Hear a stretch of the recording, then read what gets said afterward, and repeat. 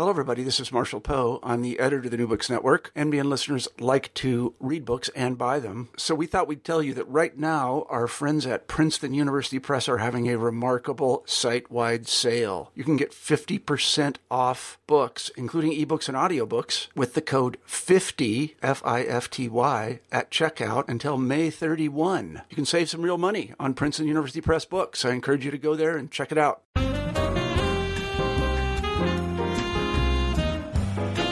Welcome to New Books in Asian American Studies.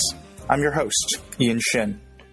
Today on our podcast, we have Professor Stephanie Hinnershitz speaking about her book, A Different Shade of Justice, Asian American Civil Rights in the South, recently published in 2017 by the University of North Carolina Press. Professor Hinnershitz is Assistant Professor of 20th Century U.S. History at Cleveland State University, where she teaches and researches U.S. immigration history, Asian American history, and political history. Professor Hinnershitz received her PhD in American history from the University of Maryland in College Park, her MA from Temple University, and her BA from Lock Haven University. Her first book was Race, Religion, and Civil Rights, Asian Students on the West Coast, 1900 to 1968, published by Rutgers University Press in 2015. I really enjoyed reading the book and speaking about it with Professor Hinnershitz, and I hope that you enjoy our conversation. Hello, everybody, and welcome back to New Books in Asian American Studies. I'm Ian Shin, the host of the channel. Today, we'll be talking to Steph Hinnershitz about her new book, A Different Shade of Justice, Asian American Civil Rights in the South. Steph Hinnershitz is Assistant Professor of History at Cleveland State University, where she teaches 20th century U.S. history with a focus on immigration and Asian American history. Steph, welcome to the show. Thank you. Thank you for having me. Steph, I wonder if we could start the interview by having you tell us a little bit about yourself and your background. Sure. So I'm originally from Pennsylvania, and I did my undergrad degree in history at Lock Haven University, which is a small state school. Went on to Temple University to get my master's, and then got my PhD from the University of Maryland in 2013. I, in many ways, knew that I wanted to be a history major. So that was kind of my goal starting from undergrad and going all the way through the PhD. But I didn't get interested in the topic of Asian American history or Asian immigration until I started my master's degree at Temple. And it was kind of a fortunate accident that I got led in that direction, because I signed up for a research seminar that was thematic. And so it was imperialism, colonialism, and empire. And I had no idea really what that meant for me as an Americanist. So I kind of struggled a little bit, but I became interested in Filipino migration to the U.S. and especially Filipino students while they were still under American colonial rule. So I did my master's thesis on that and sort of looked at what the experiences of Filipino students were in the U.S., how it affected them as technically being colonial subjects in the metropole.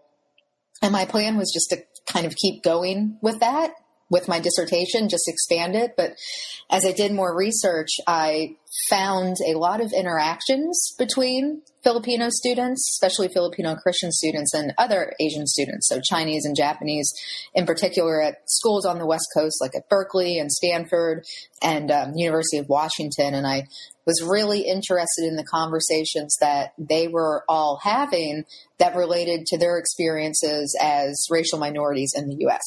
and what they did to counteract that by forming these different organizations and these different groups. And so that led to the dissertation and thinking about how these students were early civil rights activists, in the 20s and the 30s, well before the 60s and the Asian rights movement.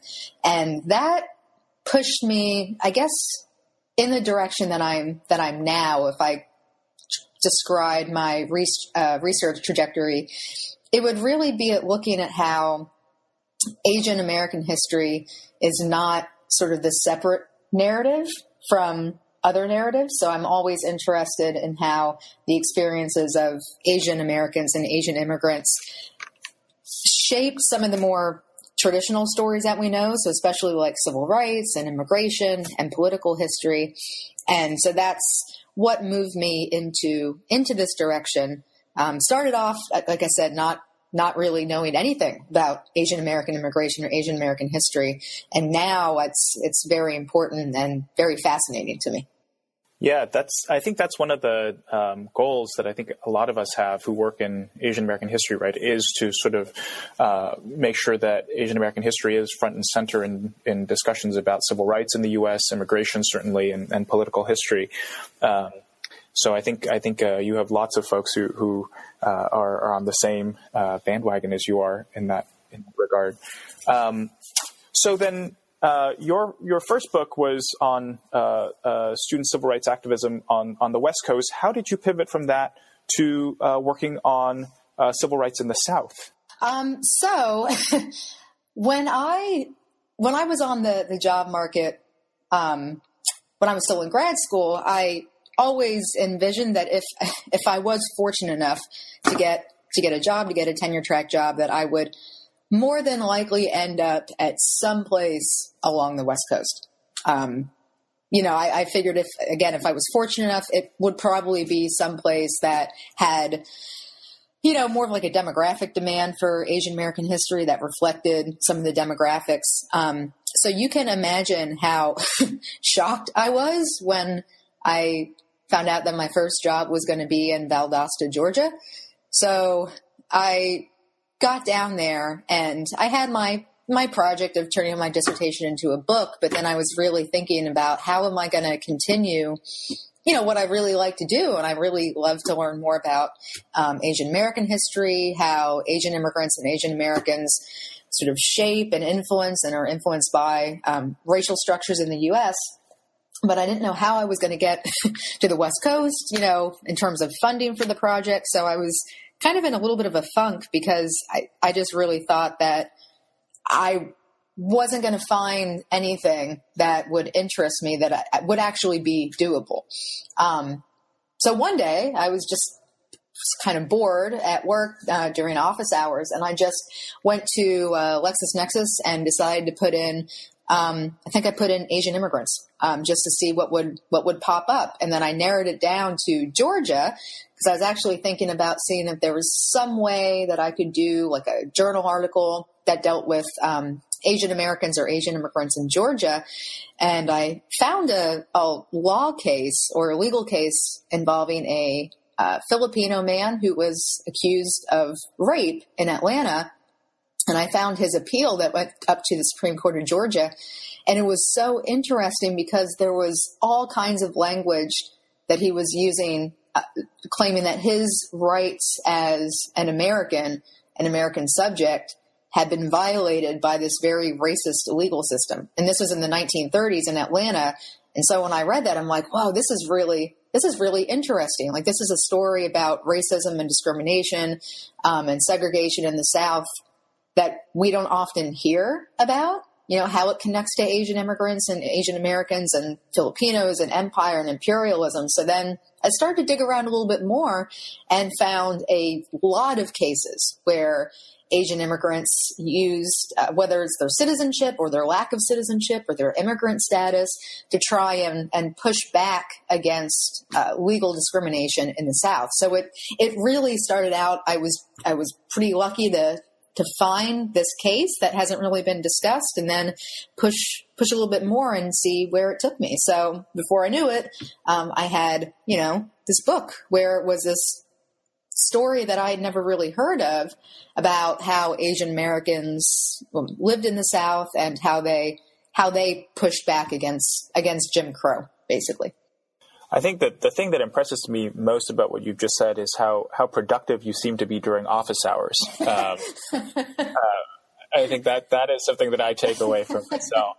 But I think picking up on that point of finding a case, right, that as you said, you hadn't really seen anything on. I wanted to start maybe by asking a little bit about the historiography, right? And I think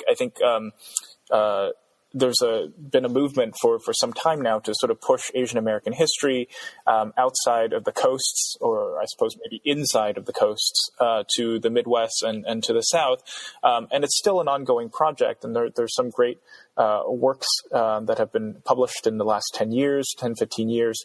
But to me, the question that I'd love for you to get your thoughts on is why you think Asian Americans are largely absent in the historiography of the South, of Southern history. And I think, because that's one of the things this book really is so exciting for, is that, it's important not only for Asian American history, but Southern history and the history of civil rights and legal studies. So I wondered if you could talk a little bit about that, about how you see the reasons for the relative absence of Asian Americans in Southern and civil rights history. Yeah, that's a great question. I actually think there's probably about three big reasons. I would say the first one, and this might be sort of an easy grab, but just demographically speaking, numbers-wise, when I was at Valdosta and I, would talk to my colleagues or even my students, because they were always interested in what I was doing, and I was interested in what they were doing. And I would say, I'm looking into the experiences of Asian immigrants in the South. And their reaction would be like, really, that's so random. What were there, like 5 Asian Americans in the South? And I'm like, well, no, there was more than that. But I think like there's always, like you had said, there's always been this focus on the coast, right? And especially the West Coast, where there are Asian immigrants and Asian Americans in larger numbers, in larger communities. And so when you shift away from that, there's a question of, well, what kind of impact could they have in an area where they didn't make up, a large portion of the population for many years? But if you dig a little bit deeper, there are definitely pockets of Asian American communities in many southern states, like Mississippi, for example. And there's been quite a bit written on Chinese immigrants and Chinese Americans living in Mississippi. So when you get down to that level and you look at the communities, right, and then what kind of influence those communities have, to their neighbors, to who's living around them, whether it's white Americans, Black Americans, but how do they perceive these newcomers? I think it kind of shatters the idea that you can't study a group of people simply because they're not a large number of the population. And I don't think that's the only reason why, but I think it's a little surprising, especially when you talk about, the late 19th century and the early 20th century, for many people to see that there's anything really of consequence when Asian Americans might not be a large part of the population in the South. The other thing I think that definitely contributes, and this was something I struggled with a little bit when I was first thinking about the book, is that these cases that I focus on, they're not necessarily part of a civil rights movement. They're very individualized. Many of them focus on, single families who they might not necessarily be fighting for the rights of all Chinese Americans in Mississippi or all Vietnamese immigrants. They're concerned about getting their own kid into the best school, right? Or they're concerned about recovering damages from property loss in their case. And so when there's not a visible movement in a region of the country where that's historically been so important, when you think about African Americans and civil rights, I think that's another reason why this topic tends to get overlooked a little bit, because there's nothing necessarily coherent about that. And I did, when I was writing, struggled a little bit when I was researching about what do I make of all these different cases. Are these just sort of random disconnected events? Are these communities just completely disconnected, and maybe they weren't speaking to each other directly, but if you pull back and take a wide angle, you can see that there's something going on there. So I think a lack of a movement like we're used to seeing when it comes to whether it's civil rights in the South or even later on Asian rights on the West Coast in the 60s, I think that obscures that history a little bit. And then I also think the last thing that is very important for me and really interesting is the idea of citizenship, and how many of the people, the Chinese Americans, for example, Filipinos, who use the courts in the South, they did everything they could to try and argue against certain rights that citizenship offered. So when they went to the courts, they weren't saying, I'm demanding my rights because I'm a citizen. They're saying the opposite, right? They're saying, I'm demanding my rights because of treaties between China and America, and you're violating them, right? Or Filipinos who they know they're not citizens, but they are Americans. So they have a special place. So I think it also gets a little confusing with how do you fit these different legal battles into a story about citizenship and civil rights when many weren't claiming the rights that citizenship offered. So I think if you take demographics, sort of a scattered legal approach to rights, and then also the lack of citizenship, three things that were, really important for the narrative of civil rights and discrimination in the South, that might explain why this topic has been overlooked for so long. Yeah, and that last point is, I think, something that, again, also touches on a trend in the field, which is to connect up Asian American history with the history of the United States and the world, or U.S. foreign relations, and to see these two things as fundamentally connected, right? That the way in which the United States interacts with countries like China and Japan, or territories like the Philippines, end up influencing the treatment of those people here in the United States. So perhaps we can dive into the book a little bit. And I'd love to start by talking a little bit about some of the larger concepts that you draw upon to frame the discussion of civil rights in the South. You have, in the introduction, you talk about the interstitial identity of Asian Americans in the South. You talk about Omi and Winant's sort of theory of racial formation, and also the idea that there are multiple Souths. I wondered if you could maybe expand on each of those a little bit to give our listeners an understanding of what some of the frameworks are that inform your structure of this project overall. Right. So I was interested in responding to some of the works that have been written about Asian Americans in the South, and especially this identity that is not only somehow in between black and white legally, but as Leslie Bowes says, it's more interstitial. It's not in between one or the other, but it kind of moves and it's flexible and it weaves depending on where you go throughout the South. So I think the idea of multiple Souths connects to this interstitial identity that is very malleable. And in some ways that can be a benefit for Asian Americans, and in other ways it can sort of hinder their efforts to adapt and have a good life and settle down. So I read a lot of the work on, especially Chinese in Mississippi. I would say probably of all the topics and the subjects when you discuss Asian Americans in the South, I think the Chinese and the Mississippi Delta are one of the most studied and most covered. And I got that there was an identity that was unique and not easily defined, but it seemed like that's where a lot of the studies ended.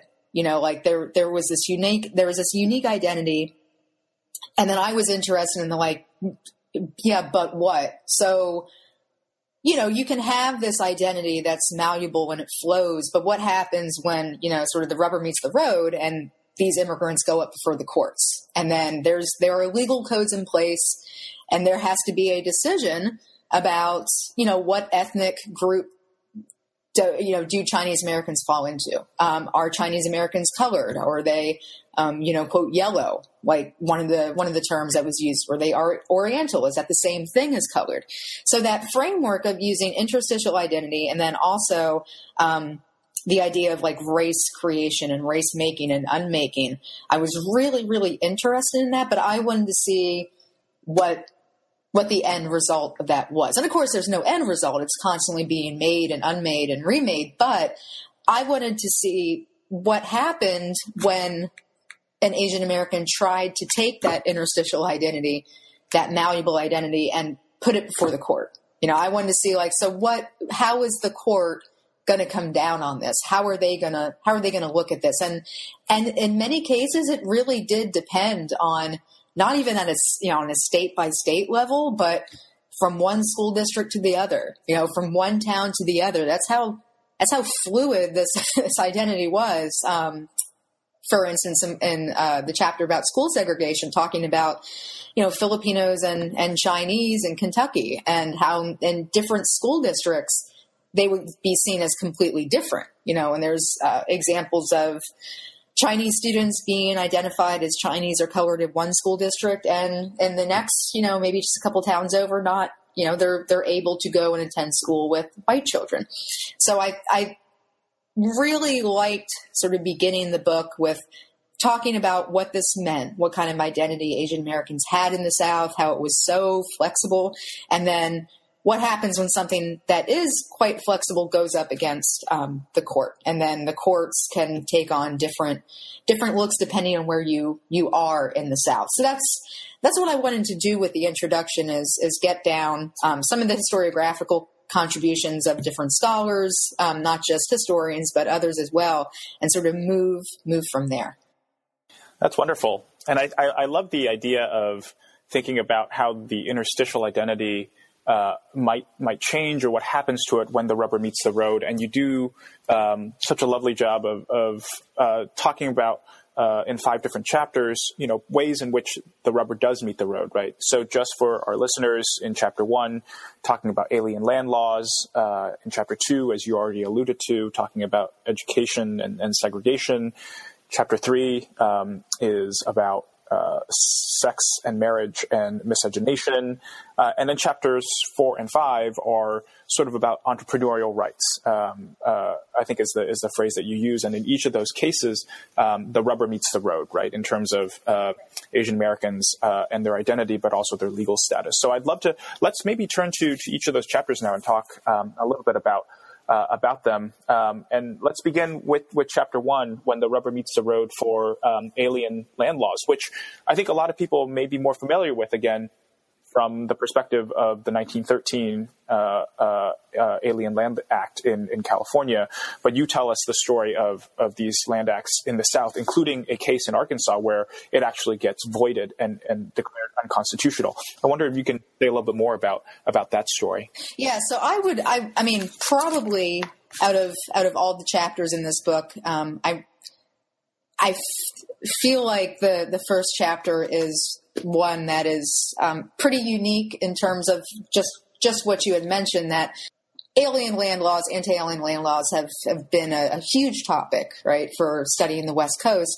And I was shocked to find that they also existed in the South. And then, states going as far as to amend their constitutions to prohibit aliens ineligible for citizenship, which is like a code, right, during the 20s for basically Asians who cannot naturalize.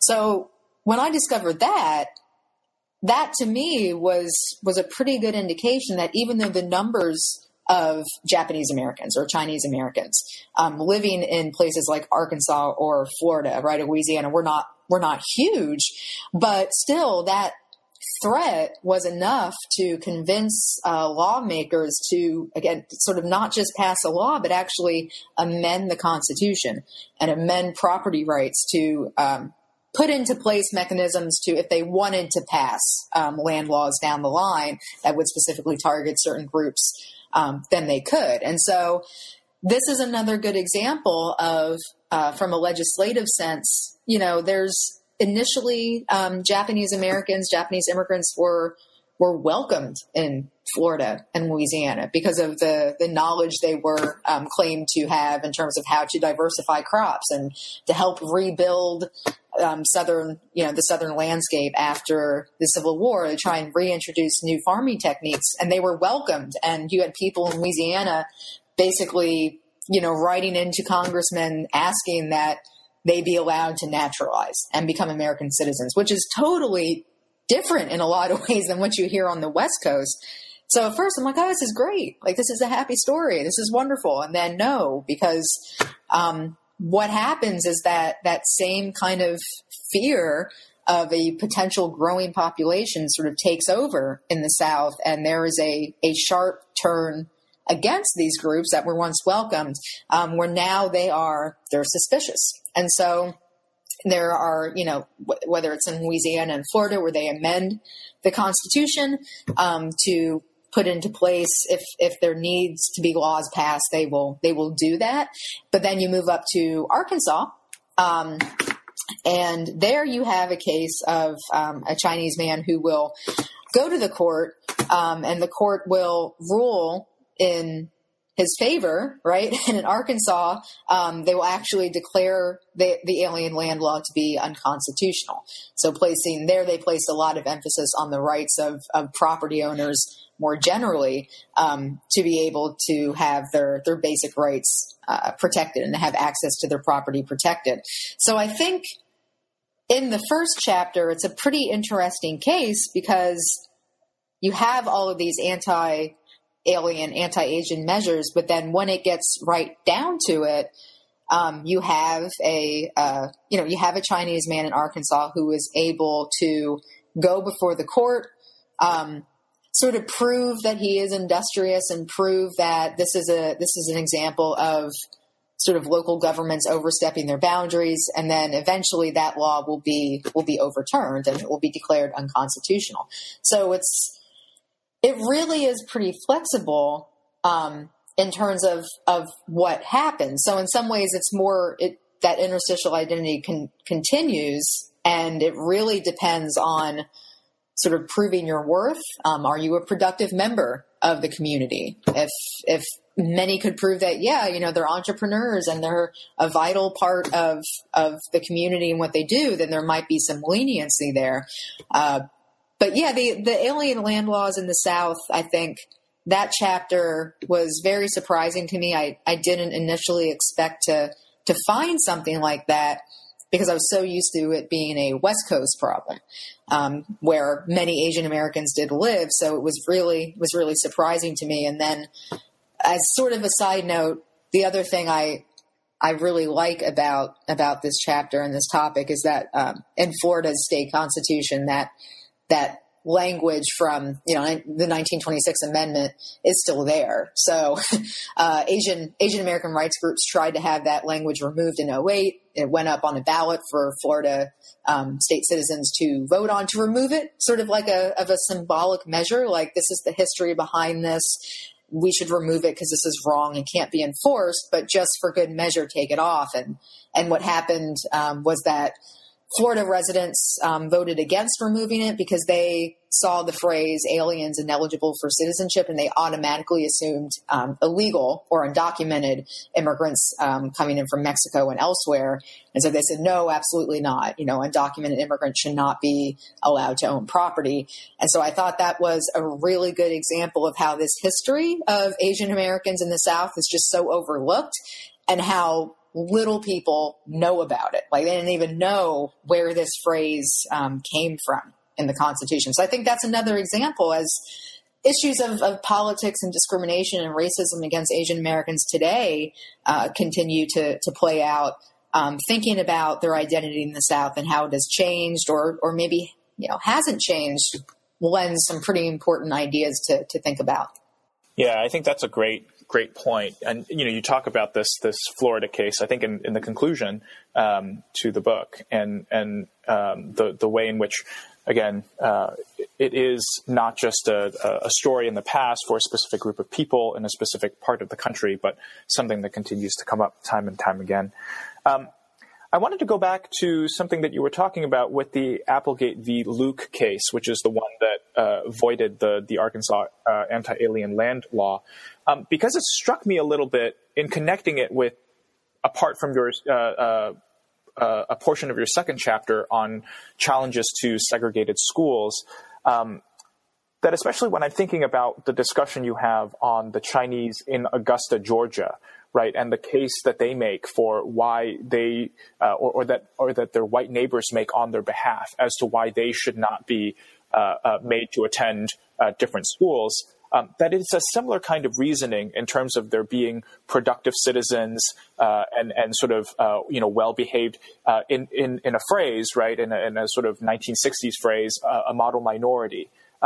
So I wonder if we might pivot to talking about chapter 2, but also if you might say a little bit about whether or not you see this kind of logic, even if it's not quite the sort of, the phrase that we use today in contemporary terms, that there's sort of maybe a historical antecedents of this kind of model minority logic working in places like Arkansas and Georgia when it comes to treatments of Asian Americans for property ownership and education. Oh yeah, no, definitely. Like you had mentioned, even though we're not using model minority or that identity specifically, in the 20s or the 30s, it's definitely there. And based on my research and what I wrote about, I would say this is very much a survival strategy for Chinese Americans living in Augusta, living in Arkansas, to sort of court that identity, that perception that their neighbors have of them as being, they're clean, they're moral, they're well behaved. They want to send their kids to school. They run businesses. Like these are the ideal people you want living in this community. Trying to make sure that they cultivate that identity was a way for them to maintain this fluid position that they had where, in Augusta and in Georgia, they weren't claiming to be white. And I think that's something important to sort of emphasize in a lot of these cases. No one was really claiming to be white. They were claiming to be not black or not colored, right? Or Chinese, to embrace like a specific ethnic identity. And what all of those things did was separate them from the negative stereotypes and the negative perceptions of African Americans in Southern communities. So it really was, this was an opportunity to take an identity that differentiated them from African Americans and to kind of run with it, and to see what would happen and to see if that would be a way that they would be able to, I get from the sense of doing a lot of this research that they would be able to be left alone for the most part. They could send their kids to whatever school they wanted to, live their lives, do their business, have their good relationships with their white neighbors, and just live the life that they wanted, and that they wanted to hold on to. So there is definitely sort of a seed here in the South of that model minority identity that in a lot of ways was almost placed upon them by their white neighbors, where they created this space for them that wasn't white, it wasn't black, it was not black, which was its own category in and of itself. And then that's what worked. I mean, that's sort of all right, if that's the line you got to work with, then many Chinese in Augusta and elsewhere agreed to do that, to try and walk that line to not make any waves. Now, of course, years later, when you get into issues with the African American civil rights movement in the South, just like elsewhere, that identity is going to work against them in terms of building relationships with other minorities in the South. So, not always the case on the West Coast, but something that's very unique in the South is just how well that model minority identity worked for many Asians in Mississippi or in Georgia in terms of really separating them from African Americans. So with school segregation and business, you definitely can make the argument that you see this model minority identity, and to think of it as emerging, from some of these cases in the South, I think also challenges our chronology of where this term begins, how it's used, even if it's not specifically used in that sense. But I think thinking about it as being kind of a Southern concept that's used in cases like this is pretty interesting. Yeah, and the thing that I am also interested in from this perspective is how effective it is in potentially causing tensions between African Americans in the South and Asian Americans in the South. You alluded to that happening in the 1960s when it gets in the way of building interracial coalitions. Do you, in the 1920s and 1930s, when you're looking at the issue of education and segregation, do you see very many tensions arising between Black communities and Asian American communities in the South as this ideology is kind of forming? Yeah, there are sort of strands of it that you can see, and so there's one in particular, and that relates to interracial relationships. So there are plenty of stories, especially of Chinese in Mississippi in the Delta, who, if they engage in any sort of romantic or sexual relationships with African Americans, they will pretty much be shunned by their communities. And that's something that is incredibly looked down upon. And so there's this cultivation of not intermarrying with African Americans. And that's something that in the Delta, and then also in Florida with some Japanese Americans, and in Georgia, this is something that's sort of picked up and internalized not only by Asian Americans, but also by African Americans who see for decades just this cultural turn against interracial mixing. In some states, there were anti-miscegenation laws that prohibited this, but in other ways, this was very much a cultural thing, trying to maintain that identity. And then growing out of school segregation too, when there were so many Chinese who did not want to send their children to colored schools or schools that primarily served African Americans, that was another message that was getting sent out, that not only are they not going to interact with them, but they don't want to help that cause, right? Very individualistic. This is a family focused affair. We're going to help our families and not necessarily contribute to the larger civil rights movement of African Americans. And then, in Augusta and elsewhere in Georgia, when you get to the late 60s, there's going to be boycotts of Chinese businesses. In Mississippi, there's going to be African American boycotts of Chinese groceries. And so this has all been a long time coming, because you could argue out of necessity in a lot of ways, these different Asian groups had to try and take that interstitial identity and work it for their own. But it's going to create tensions for sort of generations to come after that. Right. The point you're making about how it gets in the way of interracial relationships and marriage is interesting in the context of the third chapter. And maybe we'll pivot to that now. In the third chapter, the title is A Love That Could Not Be Known, Sex, Marriage, and Southern Law. It's interesting because in some ways the case studies you bring up in that chapter are the opposite of that, right? They're sort of examples of people, of Asian Americans, who do make a case for their right to marry somebody of their choice who may not be, who either is white or, and so the explanation that they use, I think this is where we see a little bit of a movement away from that model minority logic, because it's a different, right, sort of explanation that they offer as to why they might be able to engage in these interracial relationships. Can you talk a little bit about that? Yeah, so you're right. There's two cases that I focus on. One involving a Filipino man who's accused of rape, and then the other involving a Chinese man who marries a white woman from Virginia, and then she has the marriage annulled, and this sparks a Supreme Court case. So with the rape accusation case in Georgia, so this happens in the 1930s, right outside of Atlanta. Here, the man who was accused of rape, he is arguing not only that he did not rape this young woman. She was 14 years old at the time, Rosa May Clower. He's saying he did not rape her, but his entire argument for his innocence rests on his violations as an American subject. So the violations on his rights as a colonial subject living in America.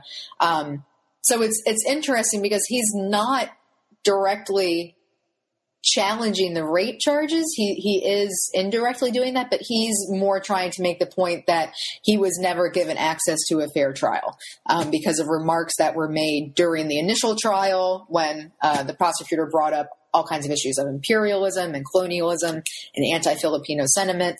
So with that case, it's really not so much a case about an interracial relationship as it is about how interracial relationships were viewed in the South, and then how Filipino men, in this case, it's a pretty unique case, how they get drawn into this, like this whole discourse, this whole web of discussion around interracial marriages, or not interracial marriages, interracial relationships and accusations of rape, and how he takes this road that's a little bit different than what we see in other cases. And then in the second, so this man is a Chinese sailor, and his case is interesting.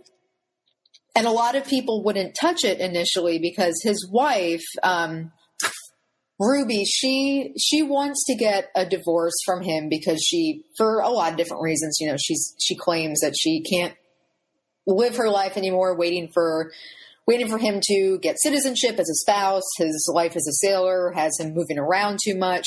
So she files for a divorce, and the judge doesn't give her a divorce but annuls the marriage, and says this marriage was never valid in the first place because of the anti-miscegenation laws in Virginia, which were very harsh at the time.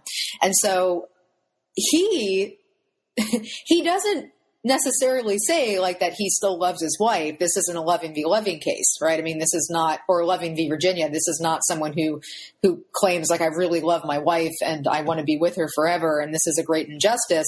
He's basically arguing that his marriage should not be annulled because if it is, then he's not going to be able to stay in the U.S. as a permanent resident. And so there, it's not really so much about love as it is about immigration status. What is his status here in the U.S.? And it's very much tied to maintaining his relationship with his wife. And he argues very similar to the Filipino man, Enunciatio, that his status as a non-American is really important to consider, right? That he's above these anti-miscegenation laws. The state of Virginia is interfering with his own rights, as a Chinese national. So they're taking all kinds of different ways to use these opportunities that involve rape and sex and all these different issues that go before the court, and use them to argue for their rights as non-citizens. Right. So this is going back to the point you were making at the very beginning of our conversation about how citizenship isn't always the framing for civil rights, right? That oftentimes, people invoke their status as U.S. nationals or as foreign nationals in order to argue for equitable treatment before the law, in this particular case, for marriage and relationships. Which I think brings us quite naturally to the fourth chapter, about the civil rights history of Vietnamese Americans, and the concept of human rights in Texas. Again, sort of moving away from this idea of citizenship, and towards ideas of refugee status and universal human rights. So this is chapter 4, From the Gulf to the Courts, Vietnamese Americans and Human Rights in Texas. And you talk about a really sort of heartening case in this current political moment, right, where the Vietnamese Fishermen's Association actually takes on the Knights of the Ku Klux Klan in 1981. So can you give us a little bit more? Maybe give us some hope for the current moment. Yeah. So I will begin by saying that when I was writing this chapter, in 2015, so well before last November, and obviously well before now, I never would have really expected that it would have been so in line with sort of current events. So yeah, it is actually very heartening to look at this.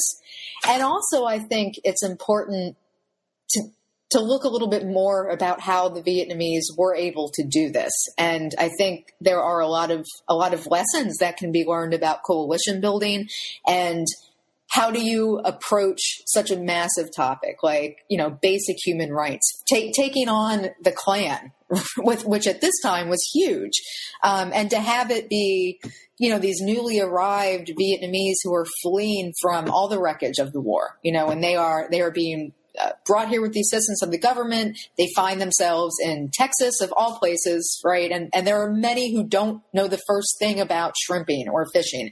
So they need to learn all this on their own. And then they're brought face to face with the Klan of all organizations, like the Klan. And there's such a deep history in the South there that I thought it was fascinating that the group that will take them on in such a a strong media presence way would be these refugees. And they do it in a couple different ways. So they work with the Southern Poverty Law Center. So Morris Dees reaches out, and they actually reach out to him, and he sees this as an opportunity to sort of finally go after the Klan in a very organized and orchestrated way.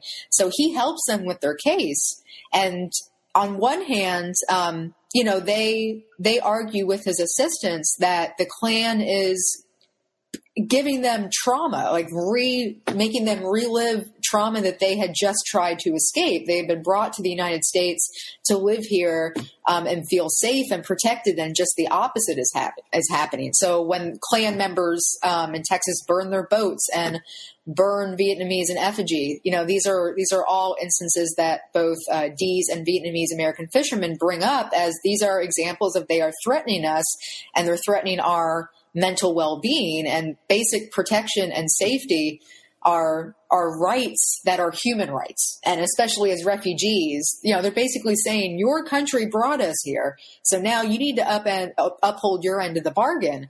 That's not necessarily the argument that flies in the courts, though, which is okay. That could be a little disheartening, because you would hope that there would be some kind of agreement that what the Klan is doing and has been doing for so many years by this point is bad. But what's actually able to work is looking at some of the business codes in Texas, and actually, ironically, some of the weapons codes in Texas. So, for example, the Klan, when they go on their boat rides, in the Gulf, and they're brandishing weapons and guns, and they're, parading around with them, and they're training their own men how to be militiamen against anyone who they deem as a threat, and in this case, Vietnamese.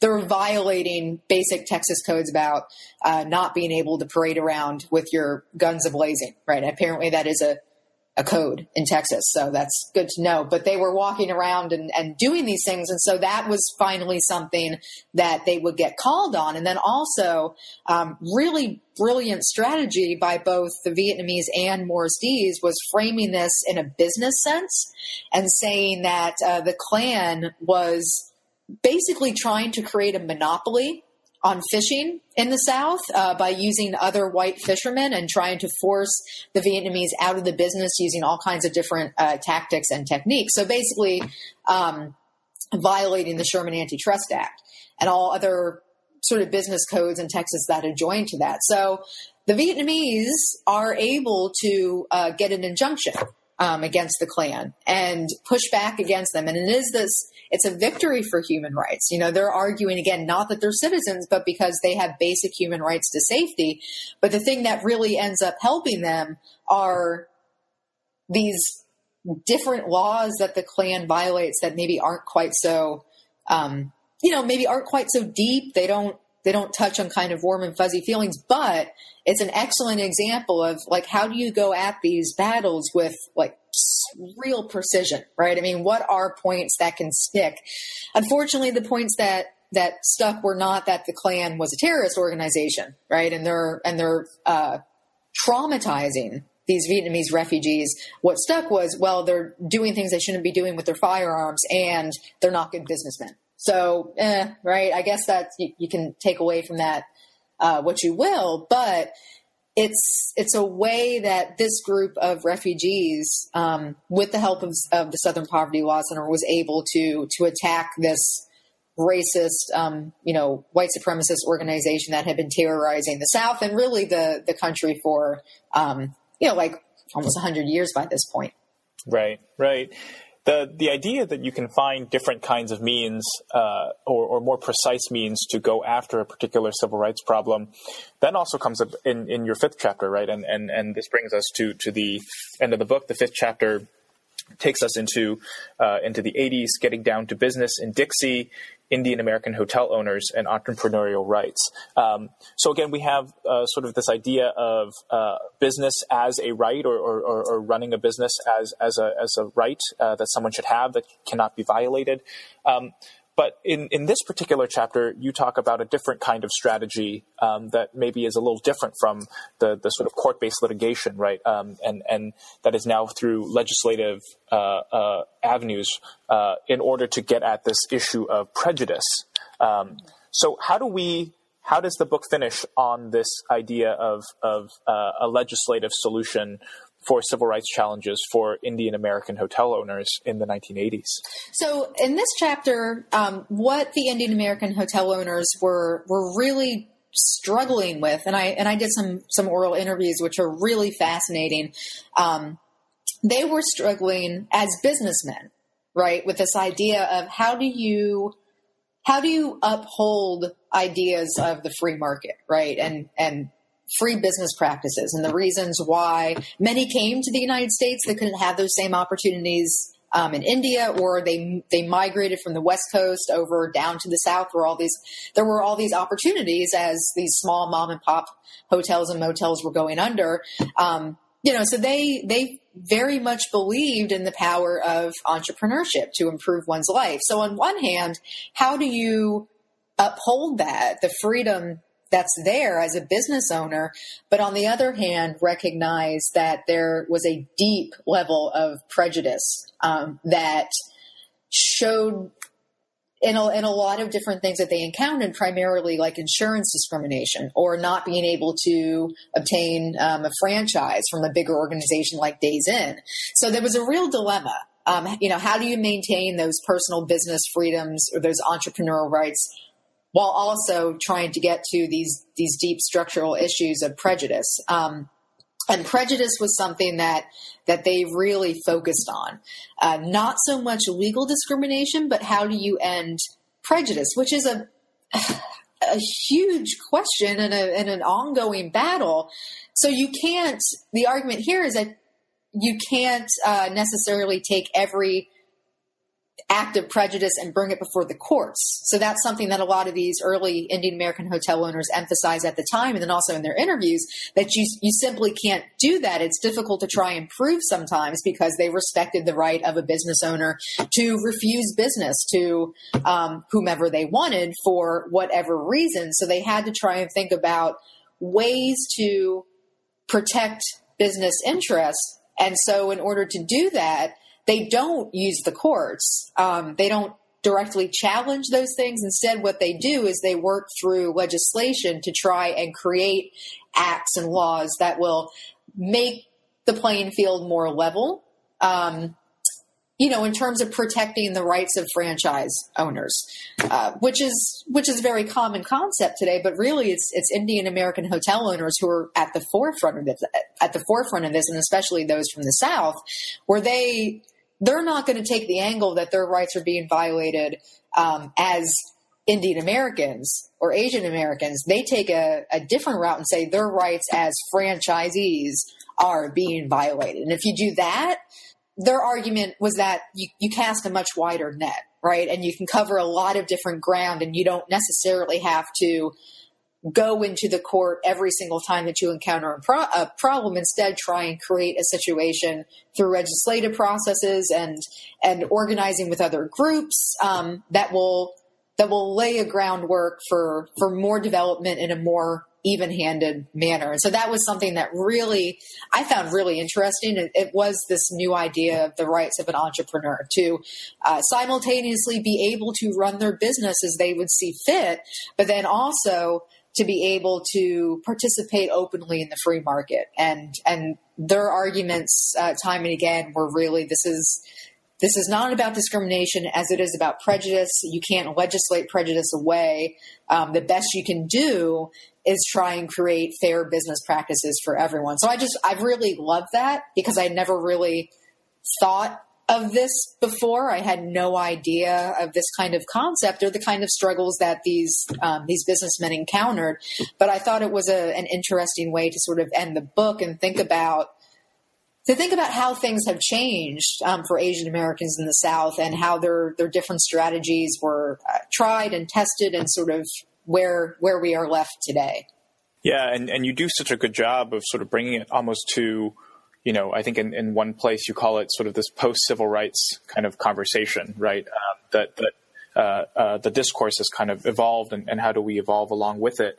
And it's important again to note, to the point that some people might make of, Asian Americans in the South, how many could there be? 5? That, as you write in this chapter, I did not realize that they're the trade group, right? The Asian American Hotel Owners Association now has 14,000 members, and that Indian American hoteliers actually make up more than half of the hospitality industry, which is just astounding. So this is by no means a small story. It's actually demographically quite, certainly economically as well, quite significant. Yeah, so I really appreciate the opportunity to talk with you about this book, as it's, it covers so much ground, a long 20th century look at civil rights, and at so many different issue areas, from marriage and miscegenation laws to education and segregation to business and land ownership.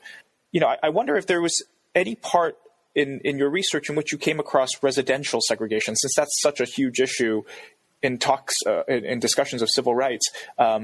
Was that at all an issue for Asian Americans in the South, residential segregation? It was an issue.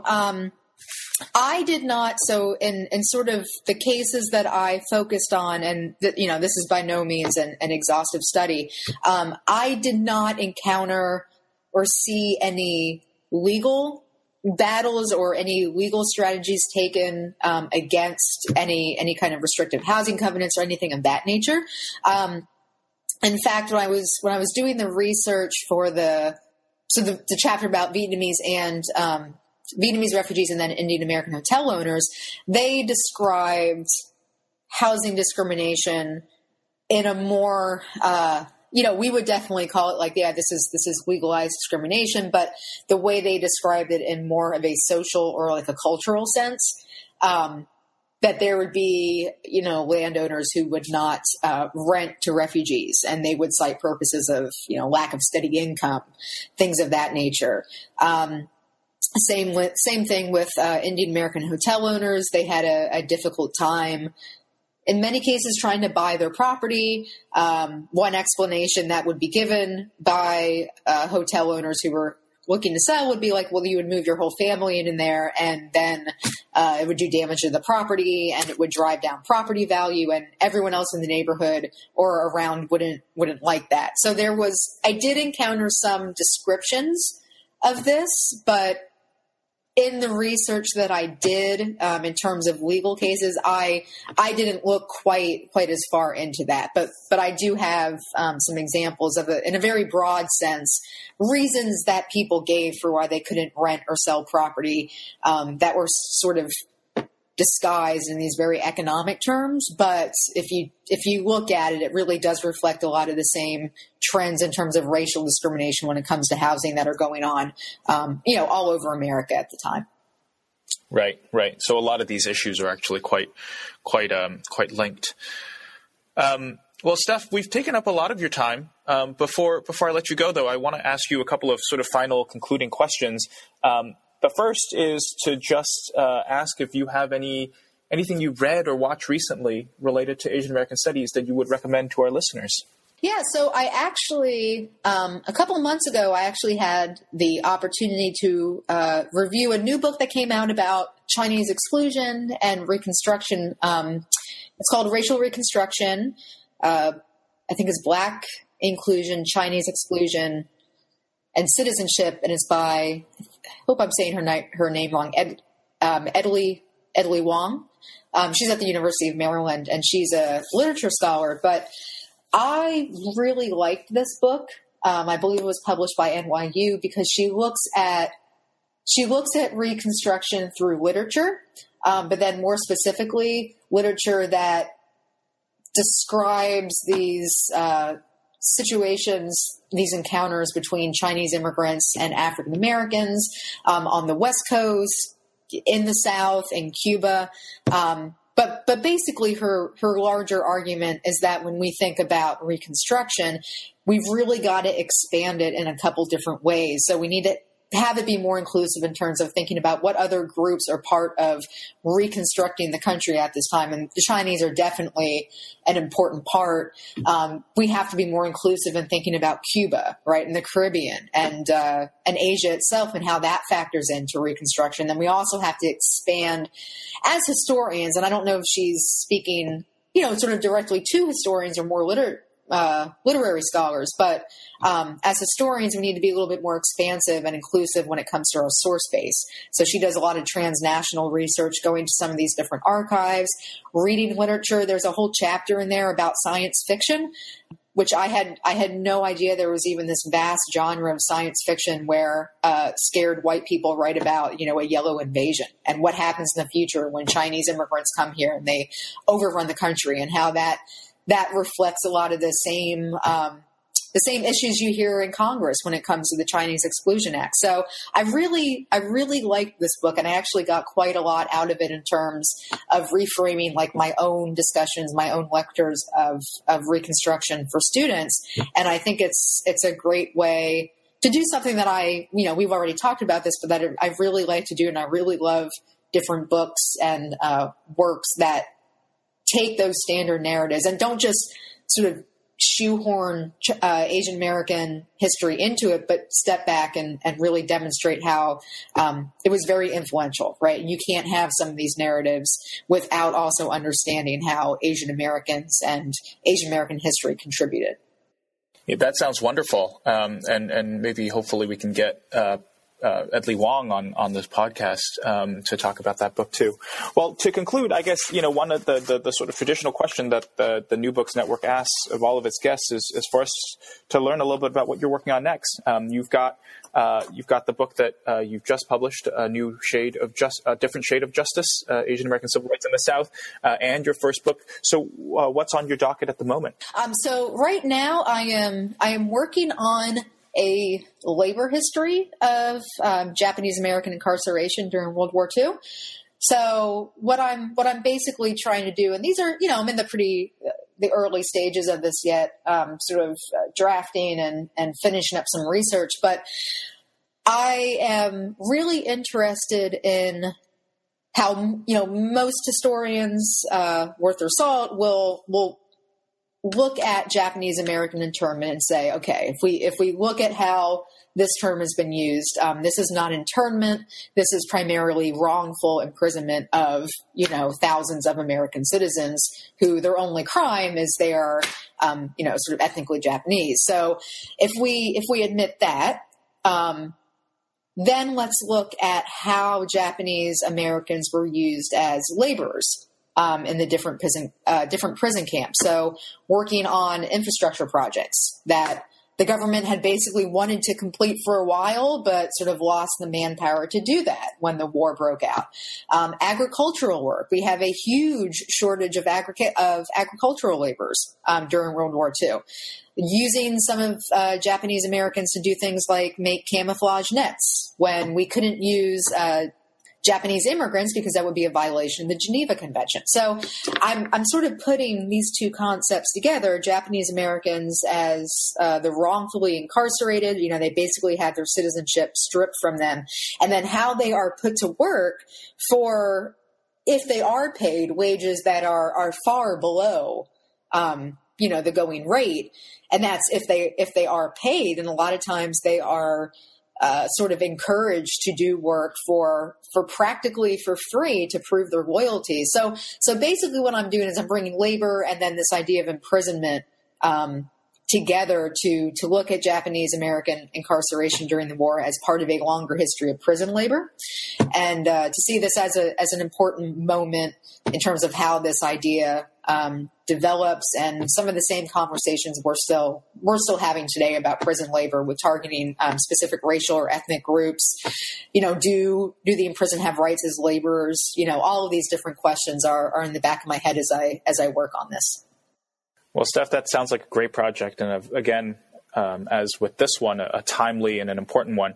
But for now, I just want to thank you again for being on the show today, for talking with us about your book, A Different Shade of Justice, Asian American Civil Rights in the South, newly out from the University of North Carolina Press. Steph, I hope that the listeners will enjoy this conversation as much as I did. I know I certainly did both enjoy talking to you and reading the book. So thank you again. Thank you very much for having me.